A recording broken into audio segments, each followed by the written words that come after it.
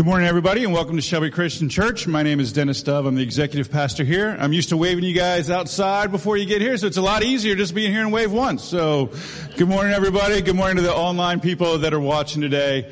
A couple of announcements before we start worship. We have Man Camp coming up this weekend, Friday night, Saturday. So any guys, bring your kids, just come by yourself, just to have a good time doing what men do, I guess. Over there in the new field, you can sign up online. Also, our Family Fall Fun Fest is happening in the field over there on the 28th.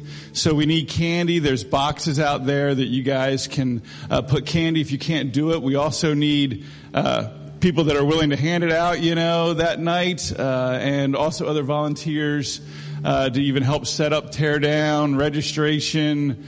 There's a whole list of things. If you go online, Tiffany has got a form there that you can fill out with the different opportunities to help serve in that way. We're going to have a huge number in the community here for that. So why don't you guys stand up, give everybody a friendly wave, and get ready to worship. Thanks.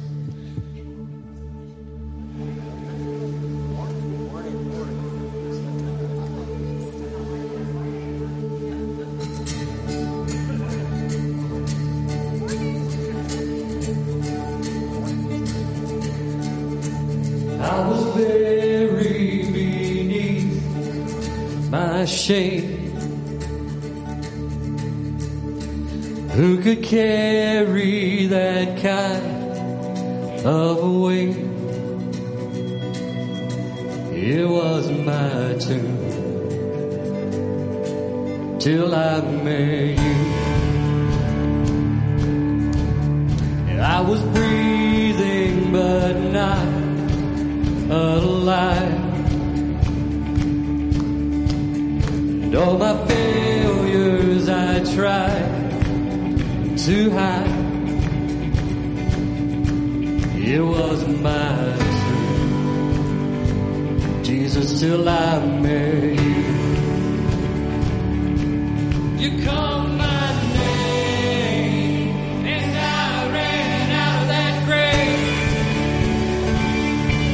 out of the darkness into your glorious day. You called my name, and I ran out of that grave, out of the darkness into your glorious day.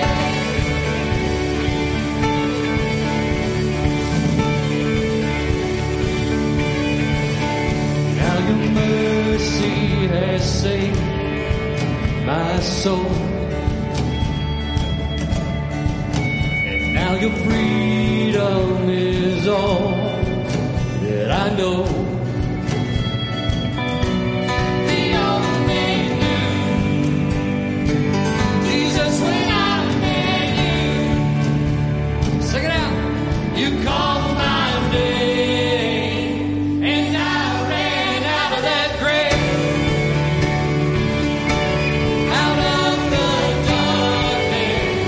Into your glorious day. You called my name, and I ran out of that grave, out of the darkness into your glorious day.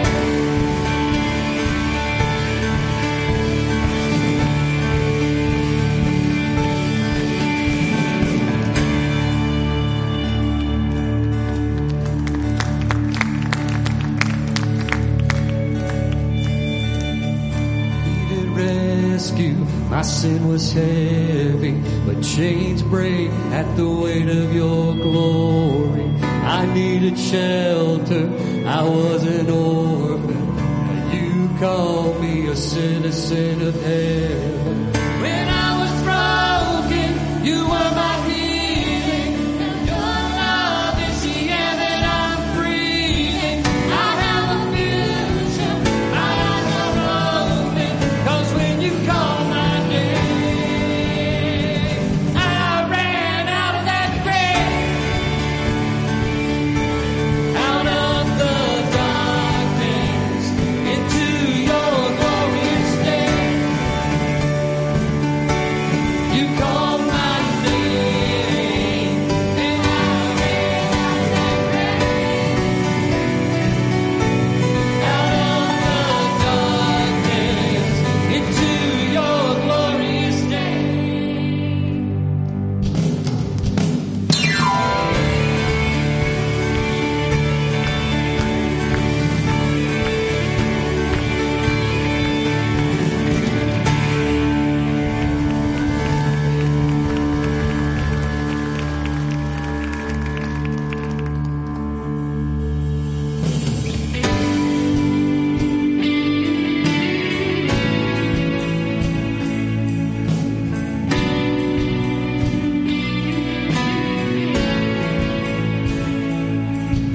Let's make this our prayer this morning.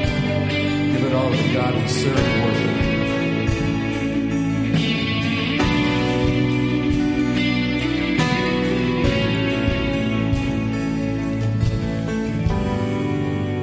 We want to give you pure exaltation. Open the heavens, receive what is yours, Jesus. Receive what is yours. He's worthy. Worthy are you, God. Worthy is your name. Worthy of our praise. We worship you. Here we stand in awe. You deserve it all. Jesus, evermore. We worship you.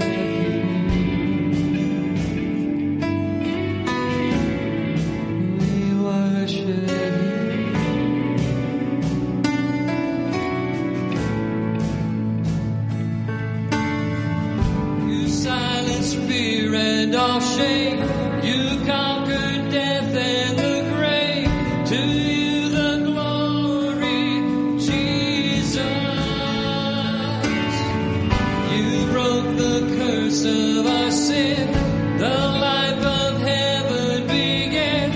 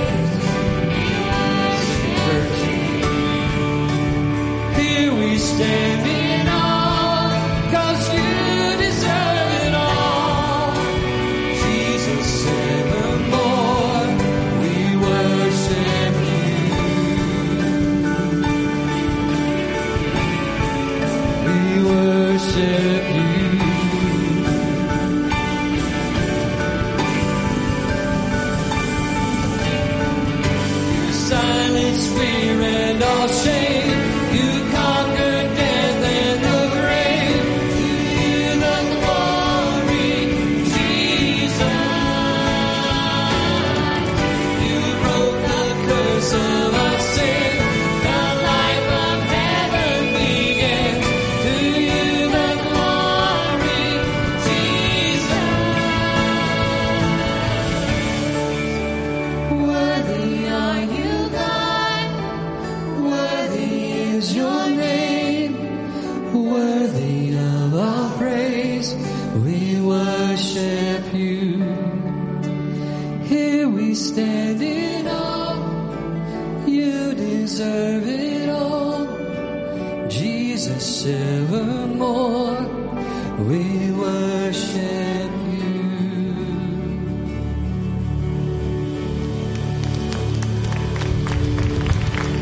Awesome. You guys can have a seat.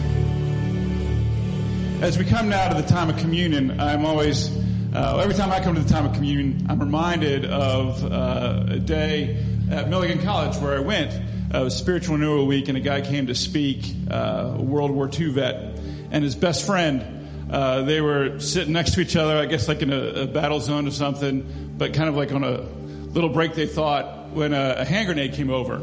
And his buddy handed him his chocolate bar and just got on it and died for him. And later he went to talk to the family and the mom, and he said, "Do you think he loved me?"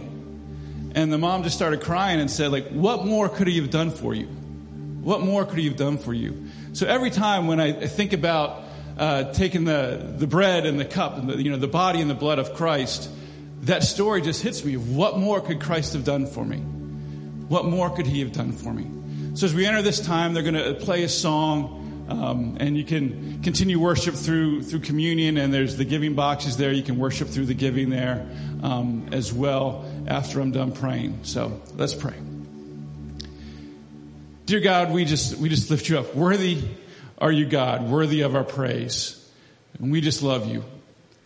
Help us now to cleanse ourselves and come to you clean, not thinking about anything else but Christ and what he did for us and your love for us.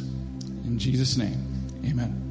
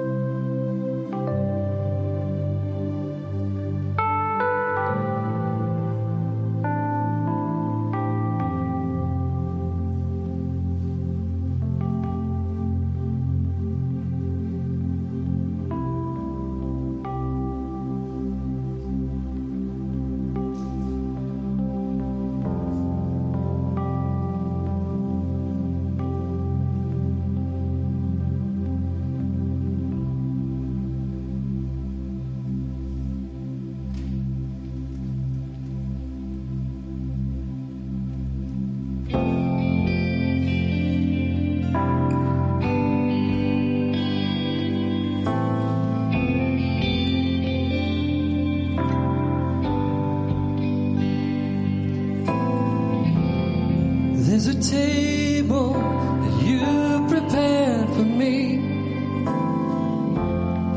in the presence of my enemies. It's your body and your blood you shed for me. This is how I fight my battles.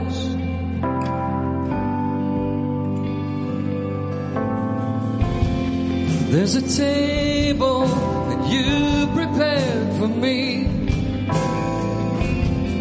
in the presence of my enemy.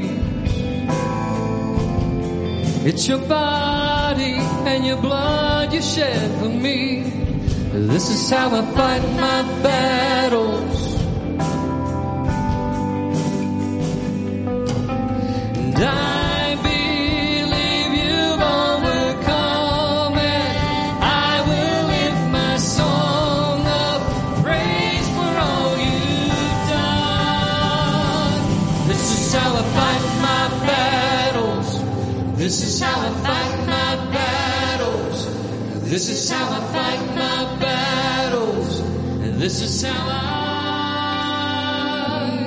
This is how I fight my battles. This is how I fight my battles. This is how I fight my battles. This is how in the valley, I know that you're with me. Surely your goodness and your mercy follow me. So my weapons are praise and thanksgiving. This is how I fight my battles. And I believe you've overcome, and I will lift my song of praise for all you've done. This is how I fight my battles. This is how I fight my battles. This is how I fight my battles. This is how I fight my battles. This is how I fight my battles. This is how I fight my battles. This is how I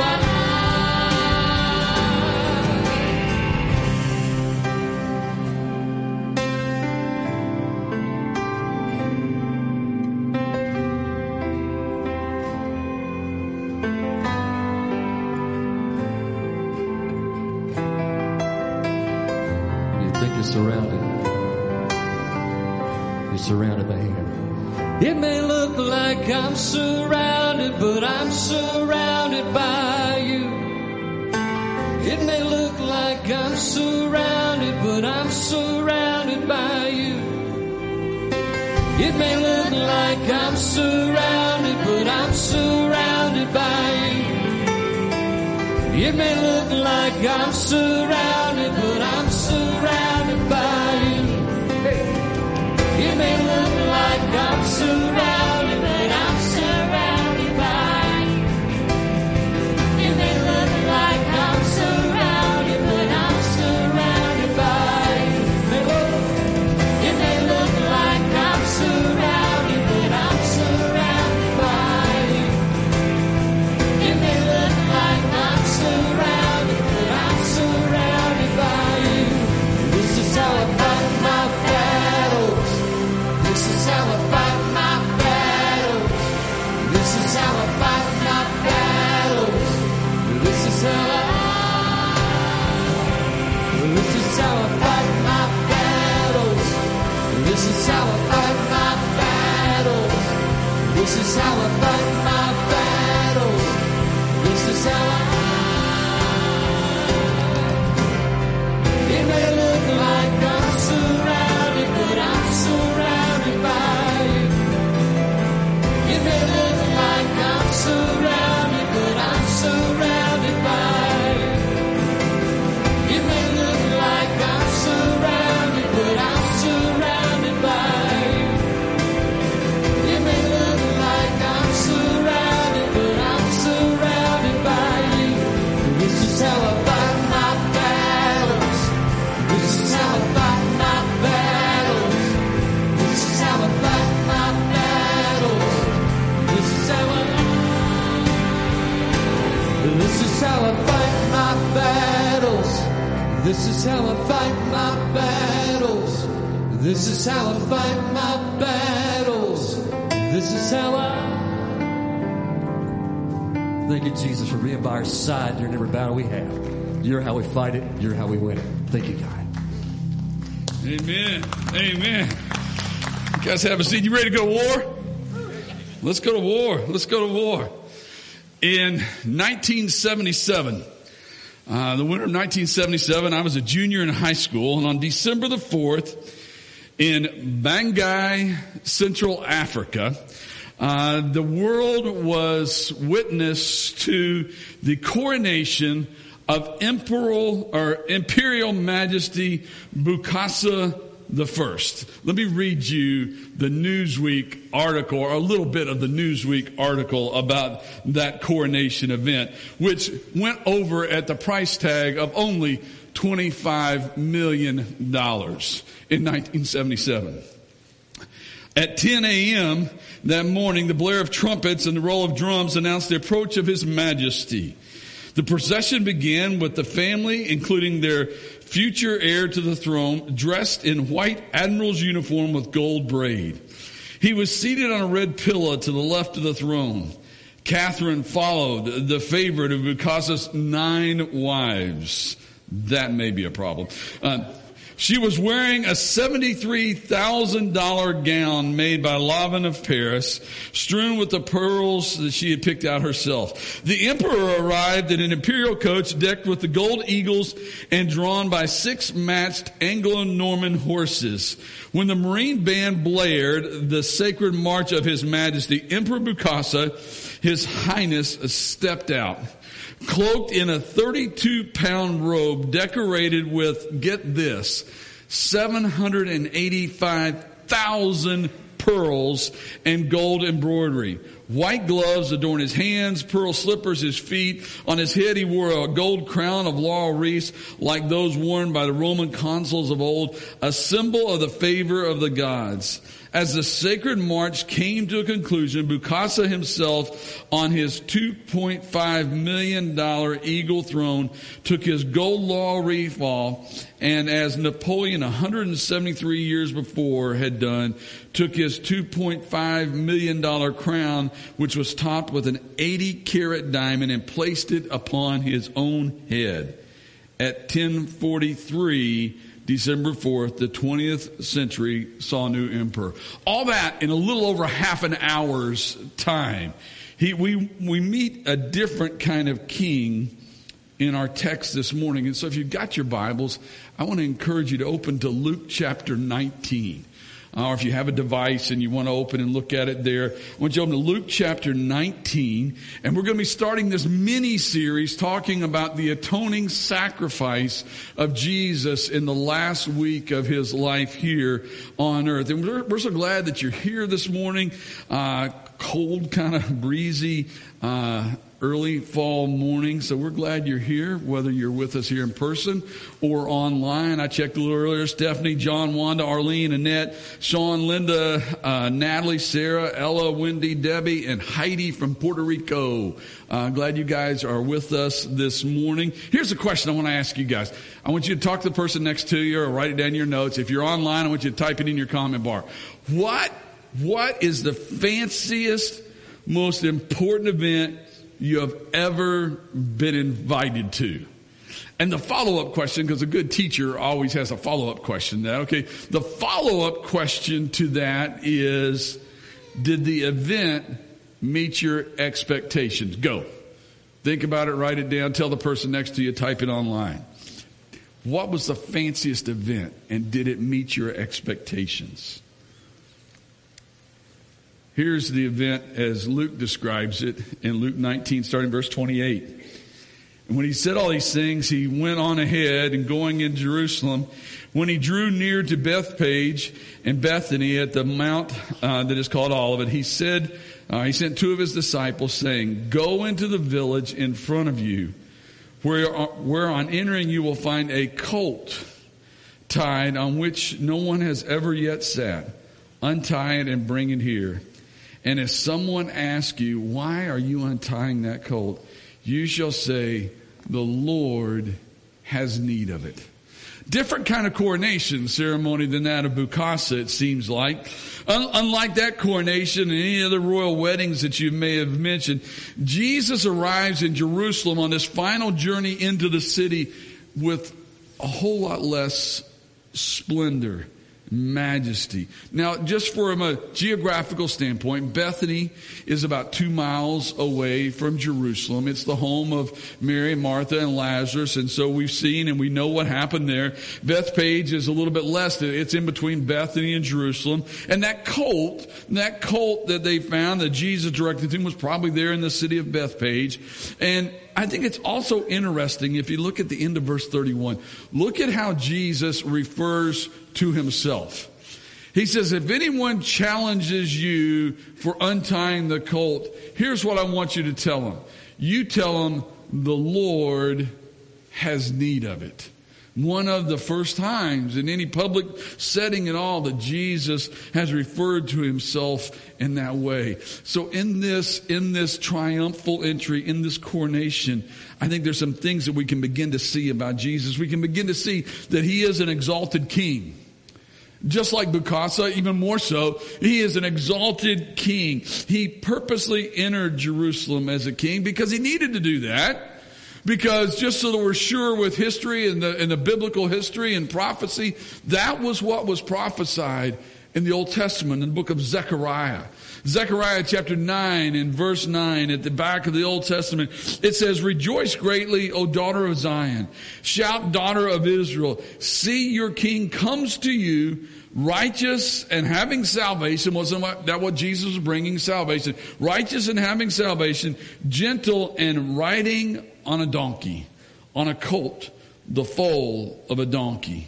And so Jesus enters the city as an exalted king, a little bit different than some, but still as an exalted king. Now let's pick up our reading and scroll down, and you let your eyes scroll down to verse 35 of Luke chapter 19. It says, and they brought it to Jesus, this colt, and throwing their cloaks on the colt, they set Jesus on it. So they made a makeshift saddle of sorts.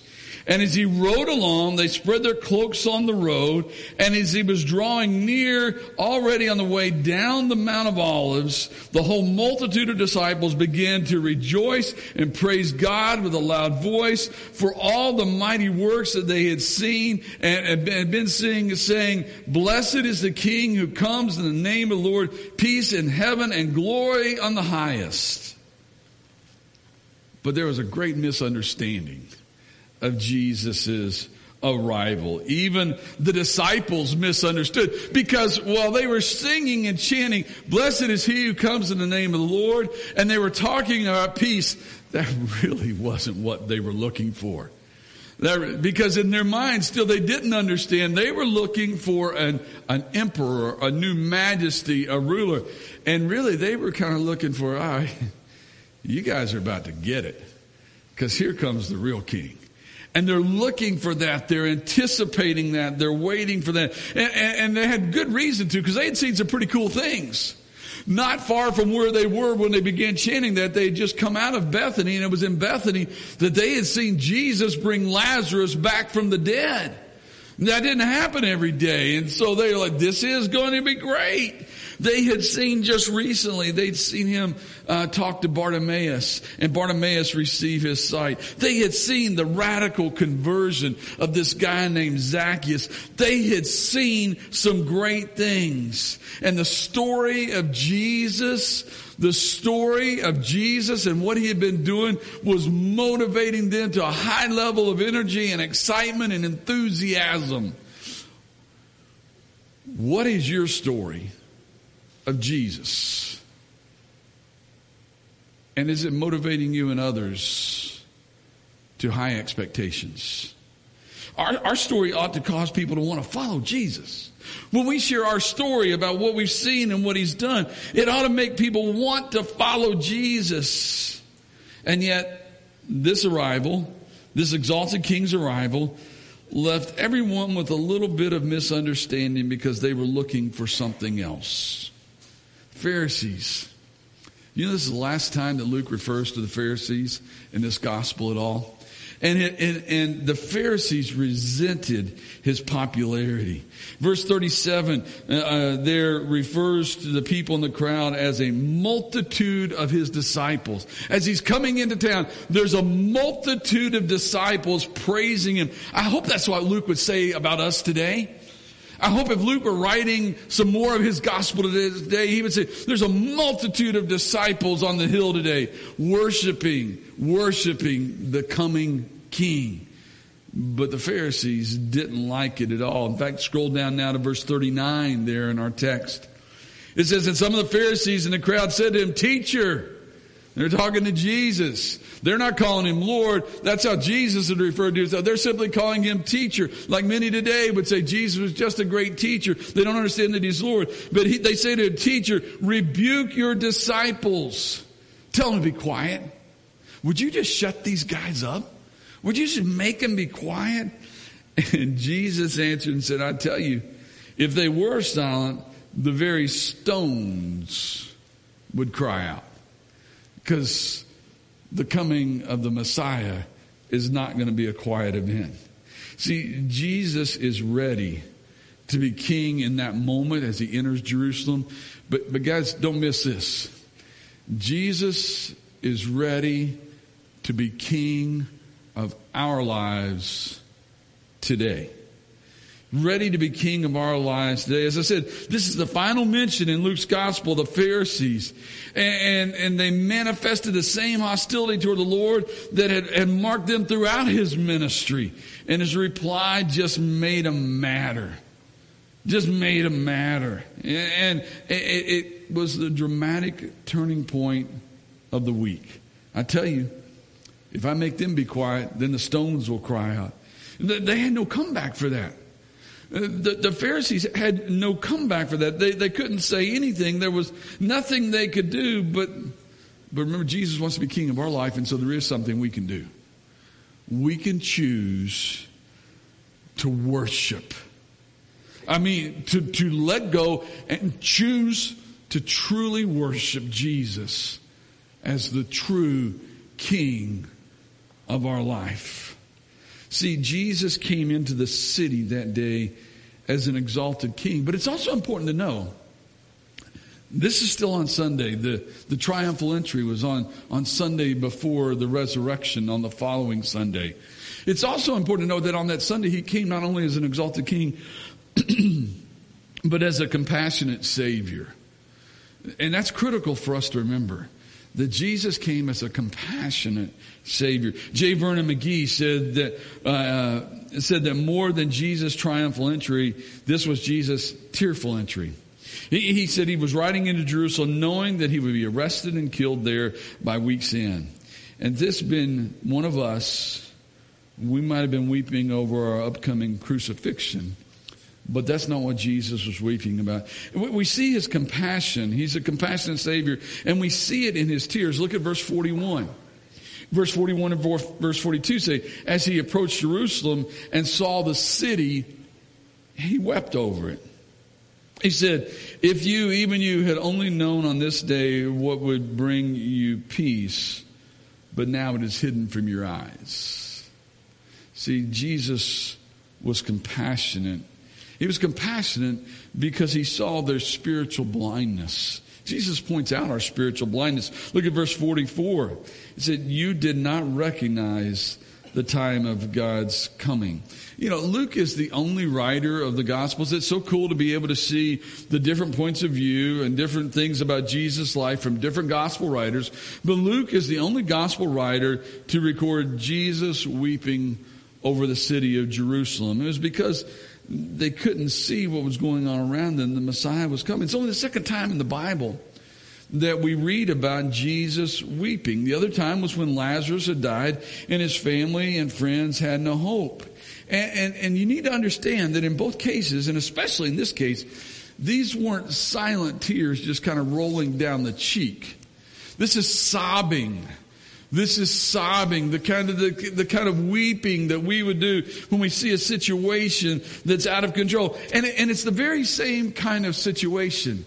If you let your mind go back to the story that most of you know of Jesus showing up in Bethany after Lazarus is dead and been buried, and Mary and Martha meet him and they say, oh Lord, if you had been here, our brother wouldn't have died. And Jesus begins to weep. Not because he thinks Lazarus is gone for good, because Jesus knows what he's about to do. Why was he weeping then? He was weeping then because the people didn't realize who Jesus was. Mary and Martha's, their whole challenge to Jesus was, if you had been here, our brother wouldn't have died. It never crossed their mind. But I'm here now. I'm here now. And Jesus is weeping over their lack of faith. And as he enters Jerusalem, it's the same thing. He looked at the city of Jerusalem and wept because it had destroyed itself. It was crumbling from the inside out because of its leadership. Have you ever wept over someone because you knew that they couldn't see what their actions were actually doing to themselves? Maybe it was a child. Maybe it was a spouse. Maybe it was a brother or sister. Maybe it was a parent. Maybe it was a co-worker. Somebody that you knew, and you knew that they couldn't even see the damage that they were doing to themselves. Jesus kind of comes in as this exalted king and compassionate savior, and we see his compassion in his tears, and he points out their spiritual blindness, but then he takes another stride. Look at verse 43 and verse 44. Jesus tells of the coming destruction of this whole city. Look at verse 43. It says, for the days will come upon you when your enemies will set up a barricade around you and surround you and hem you in on every side and tear you down to the ground, you and your children within you, and they will not leave one stone upon another in you, because you did not know the time of your visitation. See, the amazing thing about those words right there in those two verses, those words came true less than 4 decades later. Those words came true exactly as Jesus spelled them out less than 4 years later. The Jews revolted against Rome's control in AD 66, and Titus, the son of the emperor at the time, was sent to crush the rebellion, and it got even uglier. And then in AD 70, Jerusalem was utterly destroyed by the Romans using a barricade. Using a barricade to accomplish their victory, just as Jesus had talked about. And some 600,000 Jews lost their life in the onslaught between Titus and then the Roman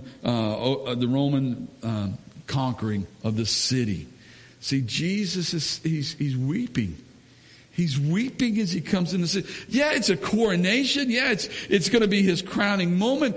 It's going to be a different kind of crown at the end of the week. But it's a special time, and yet he's compassionate because he sees what the people don't see that's about to happen. And it's breaking his heart. And we also see his compassion here for those who are lost. You know, here's the reality. It's the same thing as the reality that we'll see in a couple of weeks when we get to the actual crucifixion. When Jesus is on the cross and the thieves start talking to him, and the one thief in particular says, come on, if you are who you say you are, then rescue us. The reality is that Jesus, being who he was, could have at any time called 10,000 angels, just as Satan had tempted him to do in the time right after his baptism. He had that ability, and he chose not to play that card. He could have come into Jerusalem that day and stormed the city and destroyed the Roman authority. He didn't do that. He didn't come into the city and say, I told you so. I told you this is what was going to happen. He didn't do any of that. In the Old Testament book of Lamentations, just a book of sorrows, says in chapter 3, verse 22, because of the Lord's great love, his compassions never fail. He's a compassionate Savior. His compassions never fail. They are new every morning. And then we sing a song that says, great is his faithfulness. So here we've got the scene. We've got Jesus coming down out of Bethany and through Bethsage. The disciples get ahead of him. They pick up a colt. They make a blanket type saddle for him. They set him on the colt. He comes on down the Mount of Olives. He's coming into the city, and we've seen him as this exalted king making his grand entrance, if you would. We see him as a compassionate Savior, and then we move to Monday. In Luke's gospel, we move right on into Monday in verse 45 and verse 46. And on Monday, we don't see an exalted king or a compassionate Savior. We see a frustrated, verging on angry Lord. Look at verse 45. It says, "And then on that day he entered the temple and began to drive out those who sold, saying to them, 'It is written, my house shall be a house of prayer, but you have made it a den of robbers.'" And in that moment, Jesus confronts the hypocrites. The story, as I said, started on Sunday, but Mark's gospel, when we compare the gospels again, it makes it very clear that this visit to the temple happened on Monday. And historically, there's some things going on here that make some sense, that follows history. See, Jewish men had to pay a temple tax every year. Every year they had to go to the temple. They had to pay a temple tax, and it was the equivalent of about 2 days' wages. So whatever their wage was, about 2 days' wages was their temple tax. They had to pay it every year. And so I want us to be very clear here about Jesus' confrontation in the temple, because over the years of my life, we've misinterpreted this a lot. It wasn't merely that they were selling things in the temple that got Jesus upset. That could have been very helpful. That could have been a way to provide the physical sacrifices that people needed that they didn't bring with them because they traveled a long way. It could have been a very good thing to have them selling things there. It wasn't just the selling things at the temple that got Jesus upset. It was the exorbitant prices that they were charging. They were taking advantage of people's needs to sacrifice and to worship through sacrifice. They were taking advantage of that, charging exorbitant prices for their own personal profit. And so Jesus tears over the lost people in Israel, and his anger at the religious leaders in the temple once again reinforce something we've seen over and over in Luke. Over and over in this year-long journey, we've seen Jesus show his compassion for lost sinners, but he saved his strongest rebukes for those who pretended to be righteous, those who were two-faced in their faith, and especially in their religious behavior. And Jesus speaks to that again here. But we also see here, as he gets into the temple, this is his ultimate goal. It's the end of chapter 19. The last 2 verses there. We see Jesus wants to be Lord of all. That's why he came. Jesus came to be Lord of all. It says in verse 47, "And he was teaching daily in the temple. The chief priests and the scribes and the principal men of the people were seeking to destroy him, but they did not find anything they could do, for all the people were hanging on his every word." See, here's the interesting thing. Jesus comes into the city as this exalted king. He's riding on this donkey, this colt that he's told the men to go and find.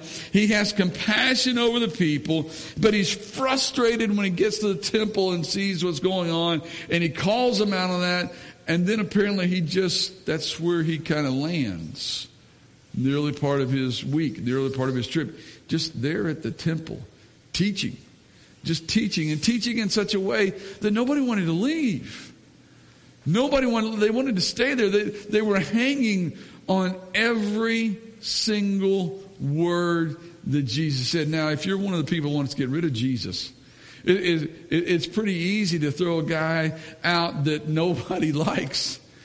But when the place is packed and people are hanging on every word, but you don't like those words because they're confrontational to you, it's hard to get rid of that guy, isn't it? And they find themselves in that dilemma because he isn't just Lord on Sunday. He's Lord every day. See, See, even in the Jewish time, the Saturday would have been the Sabbath, and then it transitioned after the resurrection to the Sabbath becoming Sunday for us. But this is Monday. This is Monday. And they're still there. Apparently the restaurants were closed anyway. They didn't have to hurry and get out of church on Sunday. Apparently there wasn't any rush. They just stayed. And now they can't get rid of him because he's not just Lord of Sunday, he's Lord of every day. He doesn't just tell us to how to carry on in church. He expects us to be fair and honest and respectful and moral in every area of our life. And that's hard. That's hard for us because we are so prone to do our own thing and make our own decisions because Genesis 3, sin entered the world. And that sinful desire and that sinful nature has been passed on. And Jesus has been trying to reel us back. God has been trying to reel us back in. He did it originally through a flood. He did it in many different ways, in exile and bondage. He did it ultimately in Jesus. And yet we still wrestle with that, don't we? You know, as I studied and worked on this week, I realized that the practical application wasn't as obvious as it sometimes is. Because we've looked at some passages in Luke's gospel that challenge us to do things like speak with honesty. Okay, that became kind of obvious. To lead with integrity, that was obvious. To serve with humility and to love unconditionally. But this morning there's another attitude here I think we need to think about. And that is just, what do you think about Jesus? What do you believe about Jesus? See, the people in the crowd that Sunday and Monday, they were intrigued by him. But some of the people there despised him. And so you've got this dilemma here between this large group of people that were intrigued by Jesus, this other group of people that despised Jesus. And which side were they going to land on? And even of the ones who were intrigued by him, were they really going to follow him? See, that's, I think, our dilemma today. I think that's our world's dilemma today. I think in our world today, and we talk about it being a godless society and a godless world, but I still believe, and especially here in our country, in our area, I still believe that there's a lot of people who are intrigued by Jesus. The whole Jesus story sounds really good. And there's a lot of people that are intrigued by Jesus just as an insurance agent. Just in case this thing plays out just like it says it's going to in here, it'd be nice to be on the Jesus team. But they're not really following. So there's our dilemma as we move into this idea of Jesus being an atoning sacrifice. Who is Jesus to you? Now, occasionally I tell you to turn and talk to the person next to you. Right now, don't even look at them. Because it's not about them. It's all about you. Who is Jesus to you? Is he someone that intrigues you? Or is he someone that you want to follow? So there's some questions to wrestle with. You might want to write these two down, because you might want to wrestle with them all week long. Do you believe Jesus is who he said he was? Do you believe Jesus is who he said he was? It doesn't matter what anyone else thinks. Do you believe? Do you believe Jesus is who he said he was? Because the reality is, it's time to get off the fence. It's time to pick a side to land on. And the second question is, if he is, excuse me, if he is who he says he is, ready? Here's the tough part. Then what do I need to change? If he is who he says he is, what do I need to change? I don't know, maybe your marriage is lousy. And the reality is it's your fault. Maybe it's not, but maybe it is. Maybe you've really had a bad attitude at church. you're bringing other people down. Maybe you don't like this, or you don't like that, or you don't think so and so. You know, we're already a big church. That means a whole lot of different people. That means a whole lot of different opinions. Could it be that maybe some days that your attitude about the place we worship Jesus is not what it needs to be, and you're bringing other people down? Maybe your behavior on Friday nights on a date, if you're single, is not matching up with your behavior on Sunday mornings. Or maybe your behavior on Monday or Tuesday at work is not matching up with your behavior on Sunday morning. Maybe you've been fighting with a neighbor and it's time to build a bridge instead of a wall. So who do you believe Jesus is? And if he is who he says he is, what changes do you need to make in your life? In 1978, the world was shocked when cult leader Jim Jones led or coerced whatever more than 900 of his followers to commit suicide in Guyana. Jim Jones claimed to be the Messiah, the resurrection of Jesus. A few years later, 1993, we all watched in shock at a standoff between the Branch Davidians and the ATF that ended in the fiery destruction of the cult's Waco compound. And the Branch Davidians were led by a guy named David Koresh, who claimed to have prophetic powers and enabled him to crack the code of the 7 seals of Revelation. And he had convinced dozens and dozens of people to follow him. Then in 1997, Marshall Applewhite actually led a group called Heaven's Gate. He claimed to be the Messiah, Jesus, the Son of God. He convinced his followers that they were going to have a rendezvous with a spaceship coming behind the Hale-Bopp comet on March 26, 1997. You remember that? 2012, Reverend Sun Myung Moon died. He claimed to be the Messiah. The second coming of Christ, fulfilling Jesus' unfinished mission. Church members were taught and believed that Sun Myung Moon and his wife were the true parents of all mankind and were the restored Adam and Eve. What did all these false messiahs have in common? Well, first and foremost, they were all proven to be frauds. But sadly, they all took advantage of their followers' finances. They didn't deliver on their promises, and they all died. They all died and left a legacy of lies and lunacy and loss. So we've seen a story of a real coronation of a king here in our lifetime. We see these false prophets, and yet the middle of the day today we've seen the reality of an exalted king and a compassionate Savior and a sometimes frustrated Lord. Let me take your mind to John's Gospel as we finish, as we wrap up this morning. In John's Gospel in chapter 1, verses 10 through 12, it says, "He was in the world, and the world was made through him, yet the world did not know him. He came to his own, and his own people did not receive him. But to all who did receive him, who believed in his name, he gave the right to become children of God."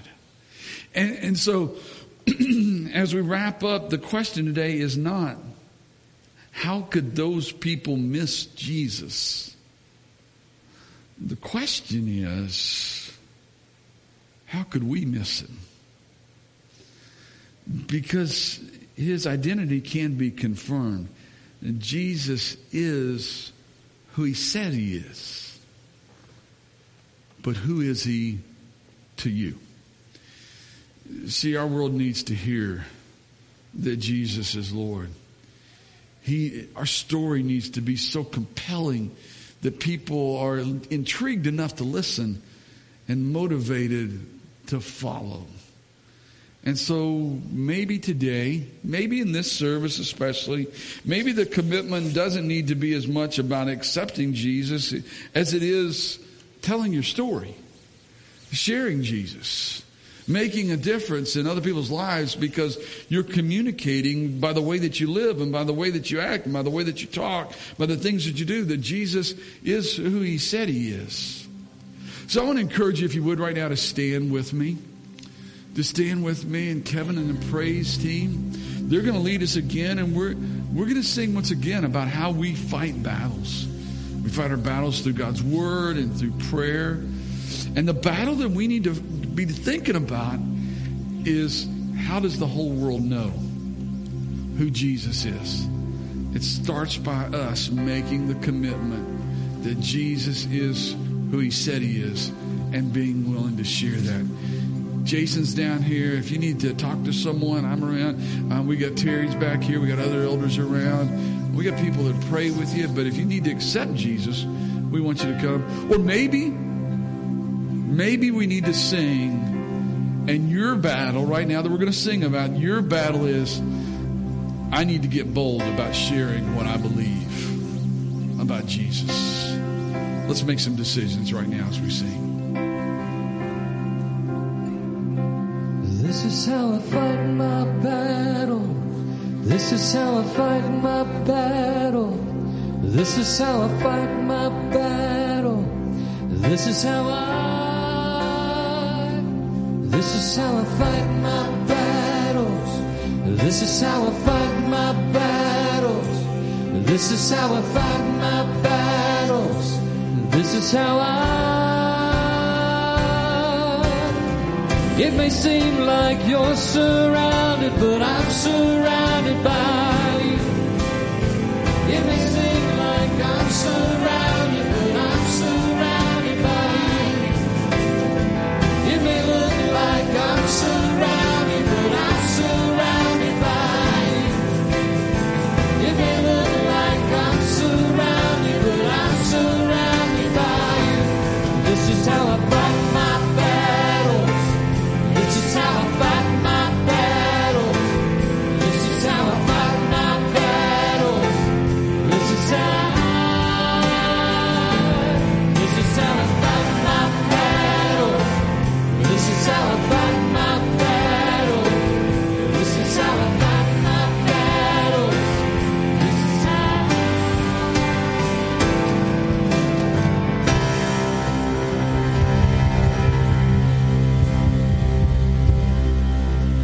I pray that without a shadow of a doubt this week, we're going to fight some battles and we're going to win some battles.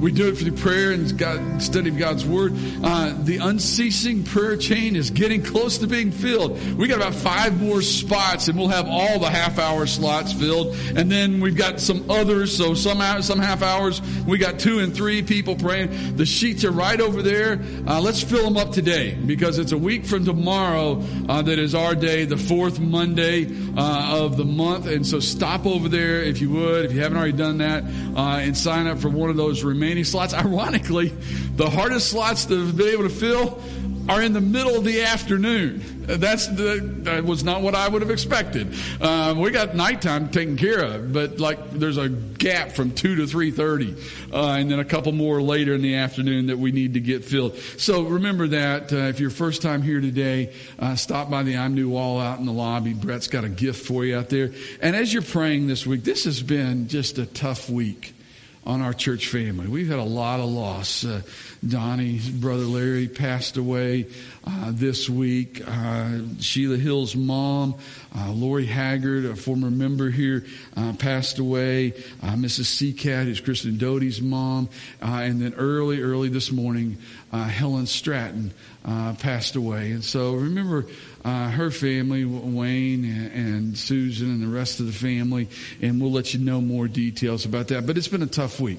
It's been a tough week for a lot of people, and that's the hardest part during this kind of season we found ourselves in, is we just haven't been able to kind of be there and love on people in the way that we normally do. So at least remember those folks in prayer and go to war for them, go to battle. Thanks for being here today. Have a great week. Let's go make a difference in the world.